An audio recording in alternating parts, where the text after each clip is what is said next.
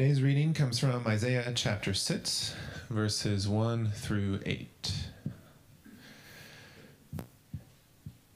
In the year that King Uzziah died, I saw the Lord sitting upon a throne, high and lifted up, and the train of his robe filled the temple. Above him stood the seraphim. Each had 6 wings. With 2 he covered his face, and with 2 he covered his feet, and with 2 he flew.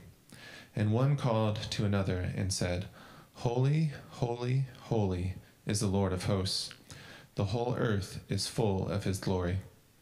And the foundations of the thresholds shook at the voice of him who called, and the house was filled with smoke. And I said, Woe is me, for I am lost, for I am a man of unclean lips, and I dwell in the midst of a people of unclean lips. For my eyes have seen the King, the Lord of hosts. Then one of the seraphim flew to me, having in his hand a burning coal that he had taken with tongs from the altar. And he touched my mouth and said, Behold, this has touched your lips, your guilt is taken away, and your sin atoned for. And I heard the voice of the Lord saying, Whom shall I send, and who will go for us? And then I said, Here I am, send me. This is the word of the Lord. You may be seated.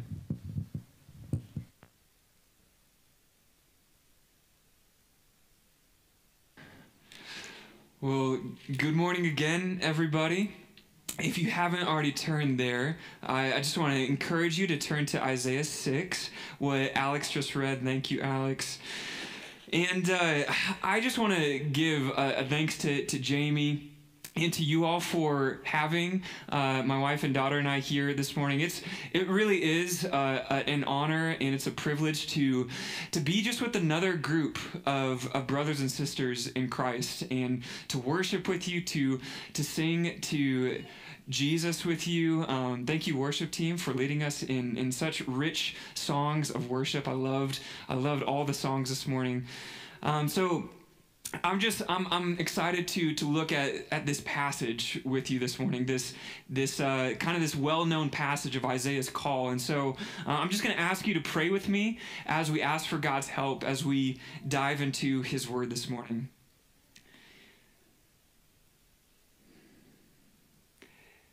Heavenly Father, we praise you. You are a holy God, and we come to you this morning recognizing how much we need you. Lord, we need you every moment, every breath we need you. And Lord, we need you every time we come to your word. Every time we see something in your word that we didn't see before. Every time we are convicted or comforted or encouraged or challenged from your word. That is a gift of your grace. And so, God, again this morning, we need you. We need your spirit to come and to open up our eyes to see you more in your word, to see Jesus in all of his worth and his glory in your word. And so I ask that you would do that you would soften all of our hearts this morning to receive what you would have for us. And God, we ask that you would change us, that we would leave here and that we would know more deeply who you are, and that we would just be set ablaze to carry the name of Christ to those that you have placed in our lives. And so we love you, we praise you, and we pray this in your Son's name. Amen. So something about me is I love to read. And a book that has deeply impacted my life is an older book by A.W. Tozer called The Knowledge of the Holy. Has anybody by chance read that book? So it's a little book, and at the beginning of this book, A.W. Tozer starts off with this profound statement. And he says, what comes into our minds when we think about God is the most important thing about us. So I'll say that again. What comes into our minds when we think about God is the most important thing about us. How does that hit you this morning? Do you agree with that statement? Or are you wrestling with that? I'm not sure if I agree. So let me ask you that question. What comes into your mind this morning when you think about God? What are words or images that come to mind? And I know sometimes it's hard in the moment to really think, and so I just want to give us 10 seconds to silently reflect on that question. What comes into your mind when you think about God?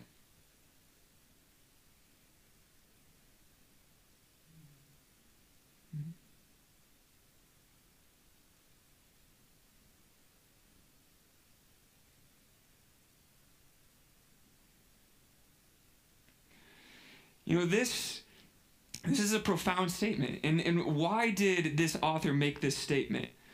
You know, I believe he made this statement because if God is the God, the creator of all things, the sustainer of all things, the one to whom all of existence is due, then it is of vital importance that we think about God clearly and rightly. Because how we think about God, how we view God, is going to impact how we view everything else in our lives. What you think about God determines what you think about yourself, about what you think about the people around you, what you think about work, about play, about school, about food, about time. Literally everything. And so this all-important question is one that we must continually be asking ourselves. We should be asking ourselves, how am I viewing God right now? How have I been viewing God lately? And I just want to commend to you by God's grace this morning, as we look at this passage in Isaiah 6, just ask this question, how am I viewing God? How do I view him? Because in this passage, Isaiah gets this vision, and we get to kind of come in on this vision. And this vision is one where God shows Isaiah and us who he is. Isn't that amazing? We get to see God reveal himself, and we get to see him reveal him as he truly is. So here's the main thing that I'd love for you to take away this morning from our passage. It's the more clearly I see God as holy, the more clearly I will see myself and my purpose in life. The more clearly that we see God as holy, who he is, the more clearly we're going to see ourselves and our purpose in life. So we're going to see in this passage what it looks like to see God clearly, to see ourselves clearly, and to see our purpose clearly. So first, seeing God clearly. Again, it's a familiar passage. It's the call of Isaiah to his prophetic ministry. And in verse 1, in just the first few words, we get this very important piece of context for what Isaiah witnesses. If you look at verse 1 with me, it says, in the year that King Uzziah died. So who is this King Uzziah? He was the king of Judah, the southern kingdom of Israel, when Israel had split between a northern and a southern kingdom. And Uzziah was, for the most part, a good, godly king. His reign did not end well, but for most of his reign, he was a good king. And he reigned for 52 years. Just let that sink in. 52 years. I'm 32 years old. That means he would reign 20 more years of me living. And that just seems, it's hard to imagine, because we go through presidents every 4 years. But after 52 years, King Uzziah has died. And we can imagine that for the nation of Israel and for Isaiah, that there was temptations to fear, to have a feeling of instability and insecurity about the future. What is going to happen to our nation now that this king is gone? Who's going to reign? Are they going to be a good king? Or are they going to be a bad king? And so what does Isaiah do? He goes to the temple. And we can imagine that he was even going there to seek the Lord on some of these things that he's wrestling with and processing. And what happens is that Isaiah goes to the temple, and in the year that King Uzziah died, he gets a picture, a vision of a king on a throne that will never die. A king and a throne that will never pass away. And so look at verses 1-4 with me again. And I just want us to imagine that we are in Isaiah's shoes, that we are there with him seeing this. It says, in the year that King Uzziah died, I saw the Lord. It's amazing. I saw the Lord sitting upon a throne, high and lifted up, and the train of his robe filled the temple. Above him stood the seraphim. Each had 6 wings. With 2 he covered his face, and with 2 he covered his feet, and with 2 he flew. And one called to another and said, Holy, holy, holy is the Lord of hosts. The whole earth is full of his glory. And the foundations of the threshold shook at the voice of him who called, and the house was filled with smoke. So there's this incredible picture that we get of the throne room of God. And, when we read that, we get this sense of the greatness and the power and the majesty of God. But there's one word that should especially stick out to us. Can anybody volunteer what that word is? We sang about it. Holy, holy, holy. That word should stick out to us, because not only do the seraphim, these angelic beings, call out to one another in repetition, but all of this imagery points to the holiness of God. So verse 1, we got the Lord sitting on a throne, high and lifted up. It's meant to give us a sense of his authority and his might and power. And then Isaiah says that the train of his robe filled the temple. So the train, that's kind of archaic sounding, the hem of his robe. So merely the hem of the Lord's robe filled the temple. It's meant to just give us this idea that God is so big that even the mere hem of his robe fills the temple. And not only that, but who are standing around him? It's these seraphim. Seraphim literally means the burning ones. And just as the Lord appeared in the burning bush and in the pillar of fire, when we see fire associated with God, it's meant to point us to kind of even the danger and the mystery and the holiness of God. And these seraphim, they have these 6 wings. They're these incredible creatures that we can imagine. But what are they doing with those wings? They're covering their face, and they're covering their feet, and they're flying with their wings. And it's meant to show us that even these mighty angelic creatures are still creatures in God's presence. They are so basked in the holiness and glory of God that they have to cover their faces. And then all of this points to what they're calling out to one another, what they're singing to each other even. And it says, can you say this with me, what the seraphim are calling out? All say it together. Holy, holy, holy is the Lord of hosts. The whole earth is full of his glory.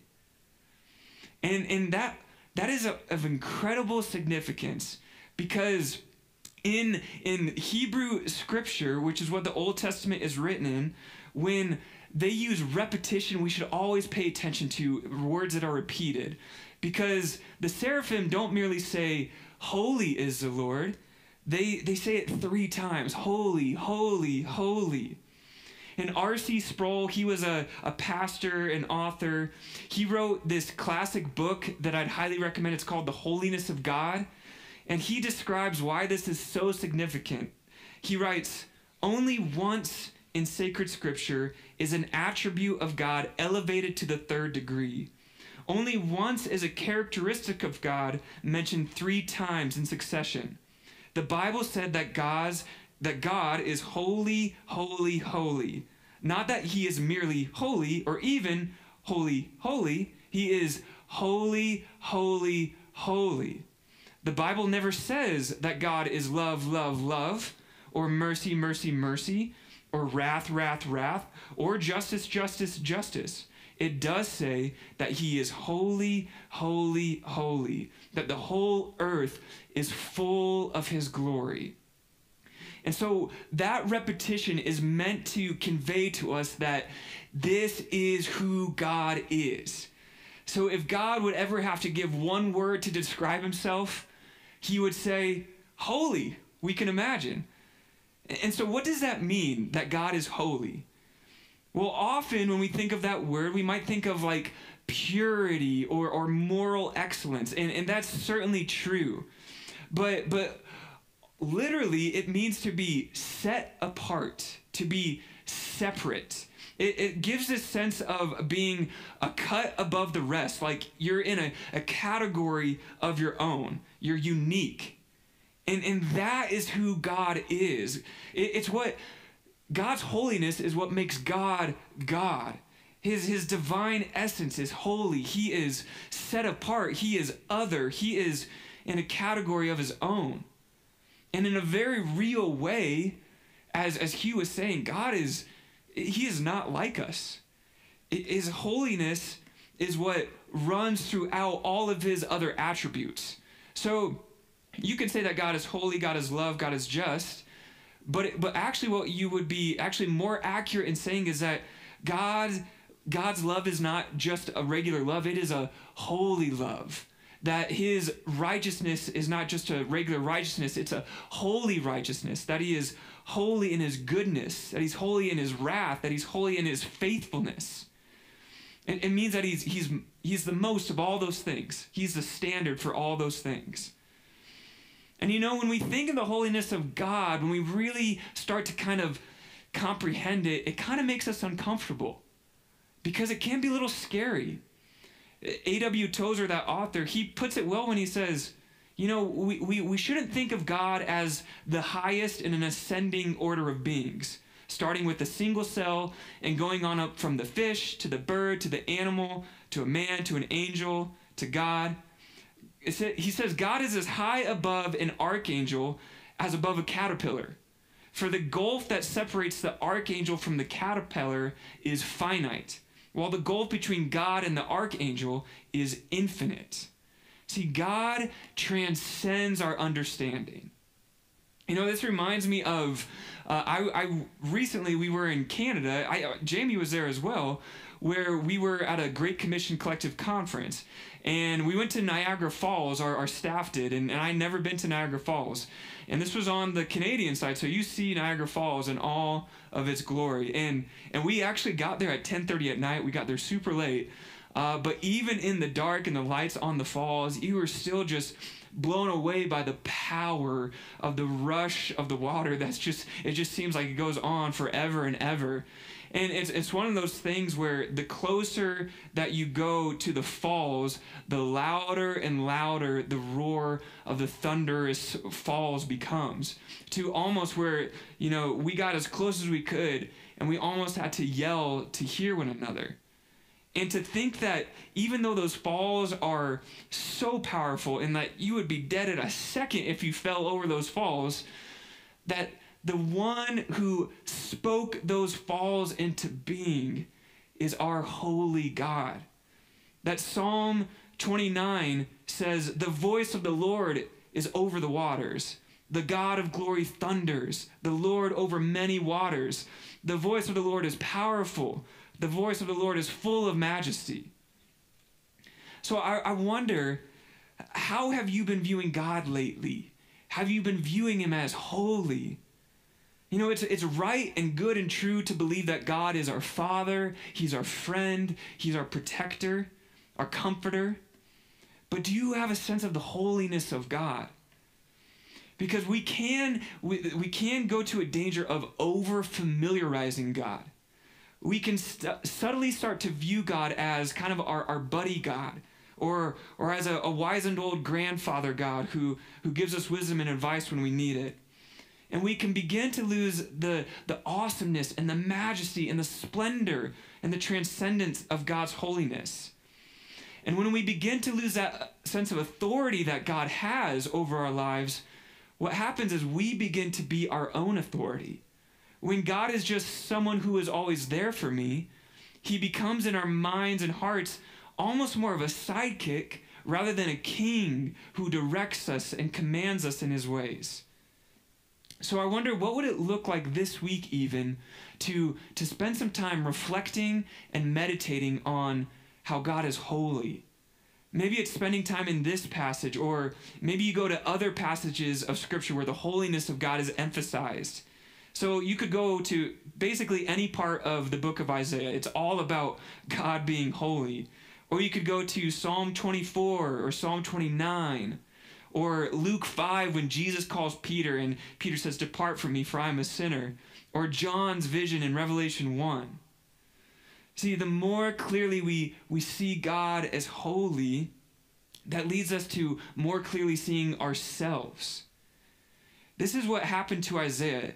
So he's in the midst of this vision of seeing the Lord in his holiness. And verse 4 says, "And the foundations of the threshold shook at the voice of him who called, and the house was filled with smoke." Now look with me at verse 5 and how Isaiah responds. And I said, "Woe is me, for I am lost, for I am a man, for I am a man of unclean lips, and I dwell in the midst of a people of unclean lips, for my eyes have seen the King, the Lord of hosts." So Isaiah responds with this phrase, "Woe is me." And this was a prophetic pronouncement of judgment on himself. He says, "For I am lost." And in other translations, actually, I prefer other translations here because they say, "For I am ruined." Or even an older one says, "For I am undone." So Isaiah was completely undone in the light of God's holiness. Why? He says, "For my eyes have seen the King, the Lord of hosts." What happened was, it was because Isaiah saw how holy the Lord was, that he saw how unholy he was.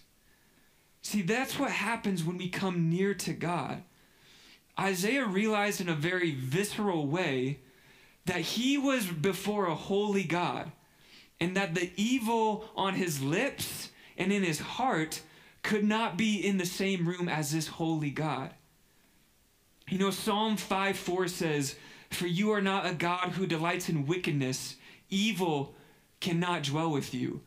Sin cannot be in God's presence. And 1 Timothy 6:16 says that God is the one who dwells in unapproachable light, whom no one has ever seen or can see. You know, this is the one that Isaiah was in the presence of. You know what our biggest problem is?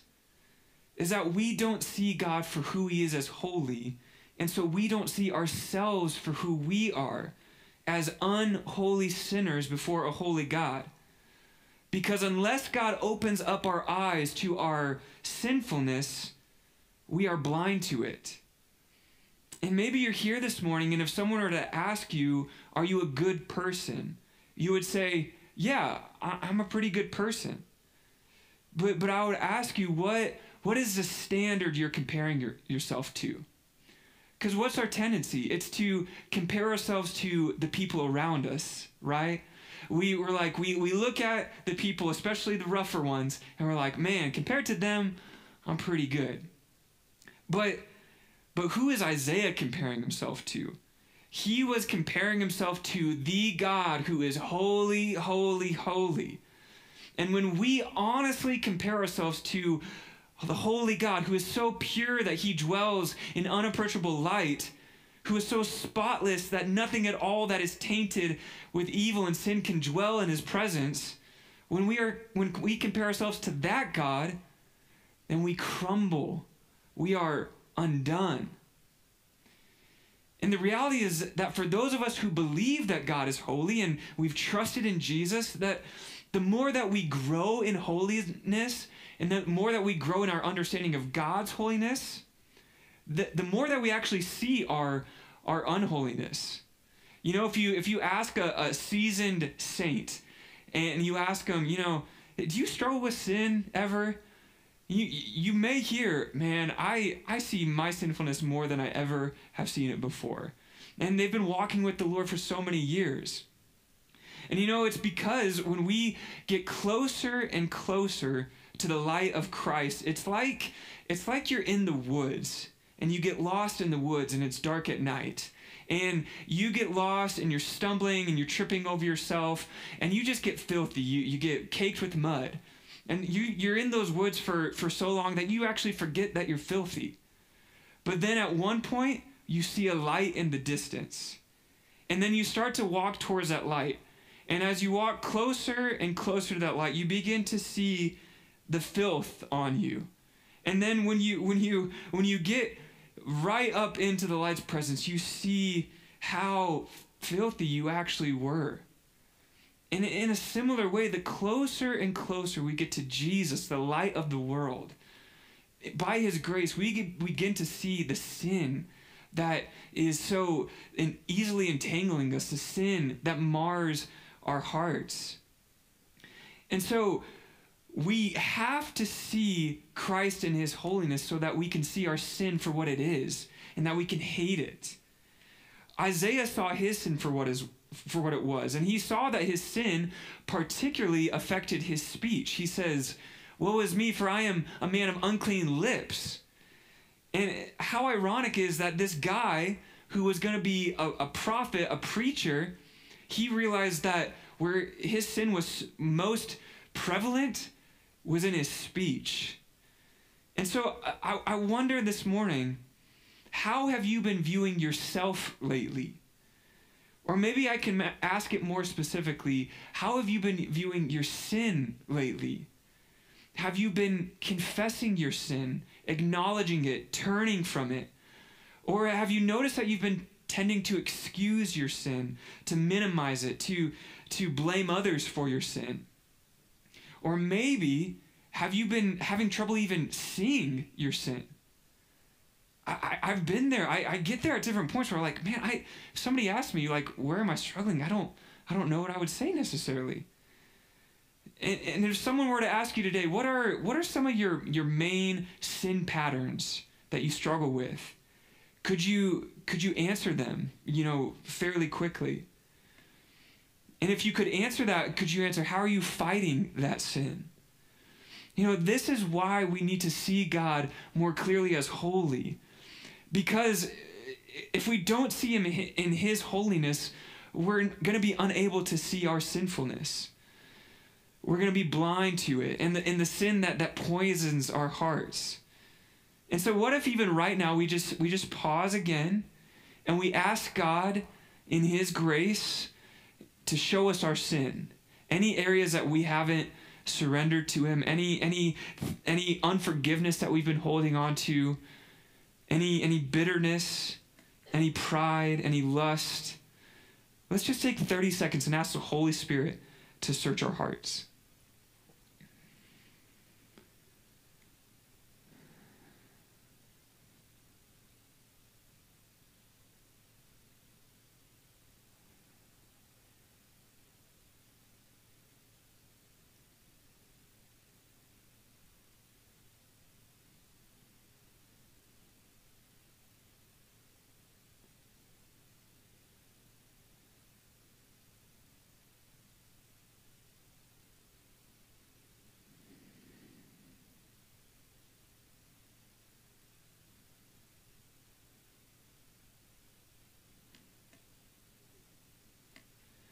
Thank you, Lord, for your Spirit who helps us to see our sin so that we can repent of it. It's hard to see our sin for what it is. And when we do see it, that feeling of guilt can be overwhelming as we recognize how far we have fallen short of God's standard. But there's good news, and there's good news in this passage. And the good news is that the holy God is the God of grace. Look at verses 6 and 7 with me. See, so Isaiah is undone by this recognition of God's holiness and his sinfulness, but God doesn't leave him there. Verse 6 says, "Then one of the seraphim flew to me, having in his hand a burning coal that he had taken with tongs from the altar. And he touched my mouth and said, 'Behold, this has touched your lips. Your guilt is taken away, and your sin atoned for.'" Man, praise God that that he is a God of forgiveness, that God comes to Isaiah here. Do you see that? That what does Isaiah do to get his guilt taken away or his sin atoned for? He does nothing. Isaiah just receives. He receives forgiveness. He receives redemption and atonement. This burning coal is a symbol of grace, and it comes from the altar, from where God is. And so this is who God is, that God is not a God who waits for sinners to come to him. That we are coming into this Advent season, and we're celebrating this amazing reality that God did not wait for us. Because in the reality of our sinfulness is that we would never have been able to come to God, and we never would have wanted to come to God in our sin. But God came for us to this earth in the form of man in Jesus Christ. And he came for us so that we could be made holy. A holy God came and took on human flesh so that unholy sinners could be reconciled with him through Jesus' life and death and resurrection. And so the amazing thing is that when we look at Scripture, that this holy God, he gives us his Holy Spirit when we trust in Jesus by faith. And I just have to ask, if you have never trusted in Jesus this morning, today is the day that you can do that you can trust that he is enough for your salvation, that his death was enough, and that he promises that he's going to make you holy progressively by his Holy Spirit. And if you're here this morning and you have received the gift of God by his Holy Spirit, know afresh that even in your sinfulness, if you're feeling that this morning, that God is working in you day by day by day to make you more and more like Jesus. See, the more clearly we see God as holy, the more clearly we see ourselves as in need of his grace. And that makes us ready to receive his grace more readily.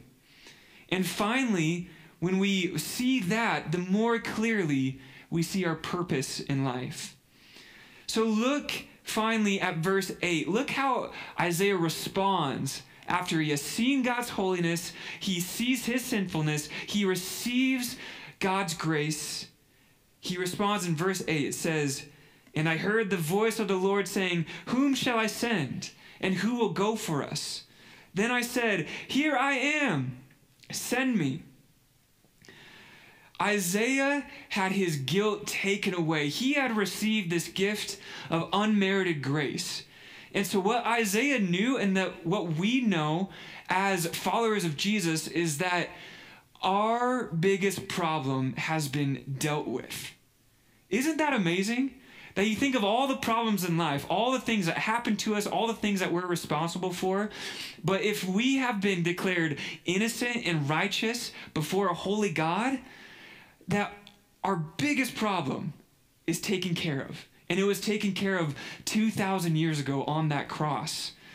And Isaiah knew this in that moment. Isaiah knew, I've been redeemed. And so what was his natural response to that redemption?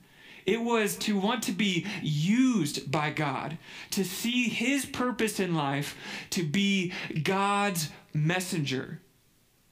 And just like Isaiah, when we surrender our lives to Christ in faith, he makes us his messengers. Now, we're not in the same specific office as Isaiah, as an Old Testament prophet, but God calls us ambassadors for Christ. He calls us to proclaim his excellencies. Listen to 1 Peter chapter 2, verse 9.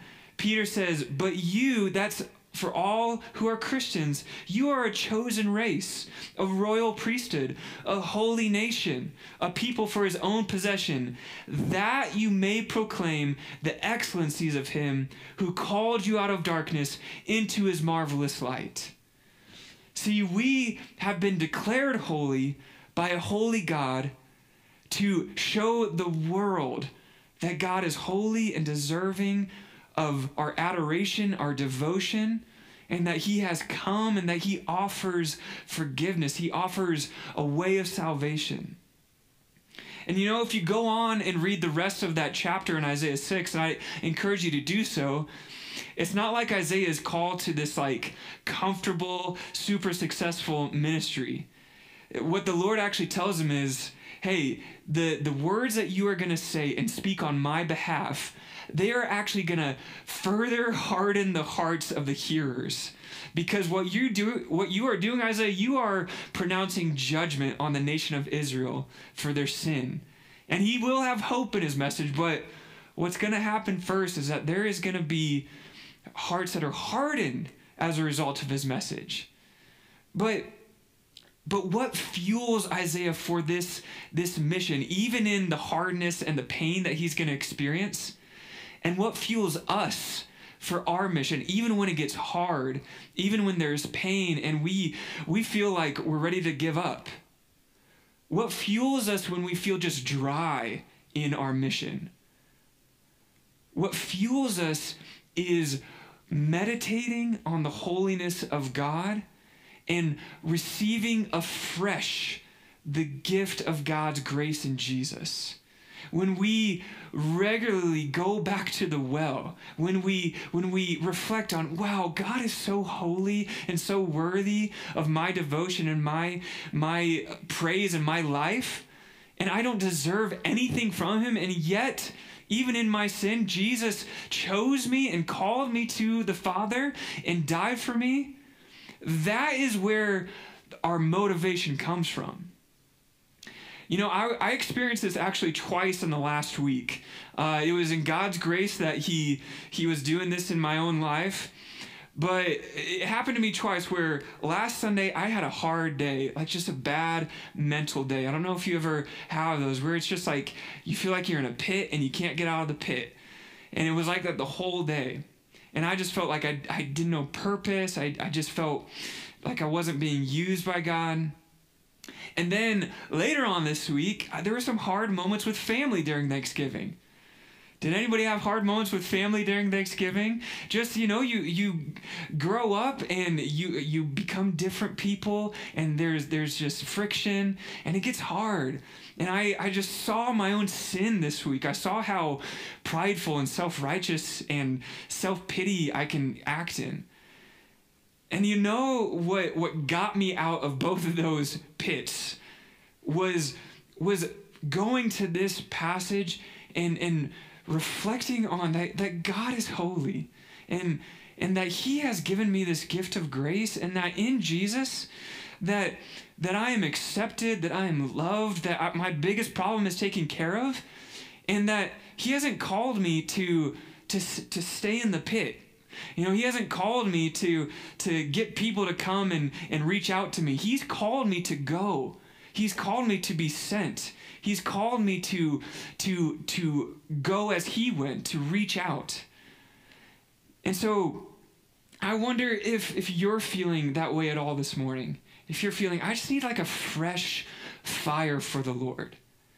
And I just want to plead on your behalf and plead with you to ask God to pour into your heart afresh an awareness of his holiness this week, an awareness of your need for Jesus, an awareness of the immense gift of grace that you have received in him, and that you out of that would go with a passion to display the love of Christ to the people around you, to speak about what you have experienced in Christ. And so I'm just gonna pray, and the worship team will come up, and then we'll close. But I'll lead us in prayer. But I would encourage you just pray with me for that this week. Father, thank you so much that you are holy, holy, holy. The earth is full of your glory. God, thank you that you give us your word, and it renews our minds by your Spirit. And even this morning, I'm reminded afresh that even this sermon is all meant to point to you, that this time together is all meant for us to grow in our adoration, our worship of you, of Jesus, your Son. And Lord, thank you that in your holy love, that you did not leave us in our sin, that you came for us in Jesus, that you lived a perfectly holy, righteous life, and that you died for us as unholy sinners. And yet that we're not stuck there, because Jesus already took on all of your wrath for us. That in him that we are being made holy to prepare us for an eternity where we will be face to face with the Holy One, where we will see you as you are, and that we will be made like you. Thank you, God, for that hope that we have this morning. And God, I just pray for my brothers and sisters here, that if any are feeling that they're feeling their sin, they are feeling dry, they're feeling like they need a fresh wind this morning to be on mission for you, I pray by the power of your Holy Spirit that you would come and that you would remind them of who you are and of who they are in you. And Lord, just fill them with a fresh fire of a passion to know you, and a passion to have others know you this week. As they come off of a full holiday weekend, would they go into their schools? Would they go into their homes and their workplaces? And would they know afresh that they have your Holy Spirit in them, empowering them, and that they are never alone, and that you long to use them to be a messenger for you. And we pray that you would do this all, Jesus, for the glory of your matchless and holy name. We pray this in your name. Amen.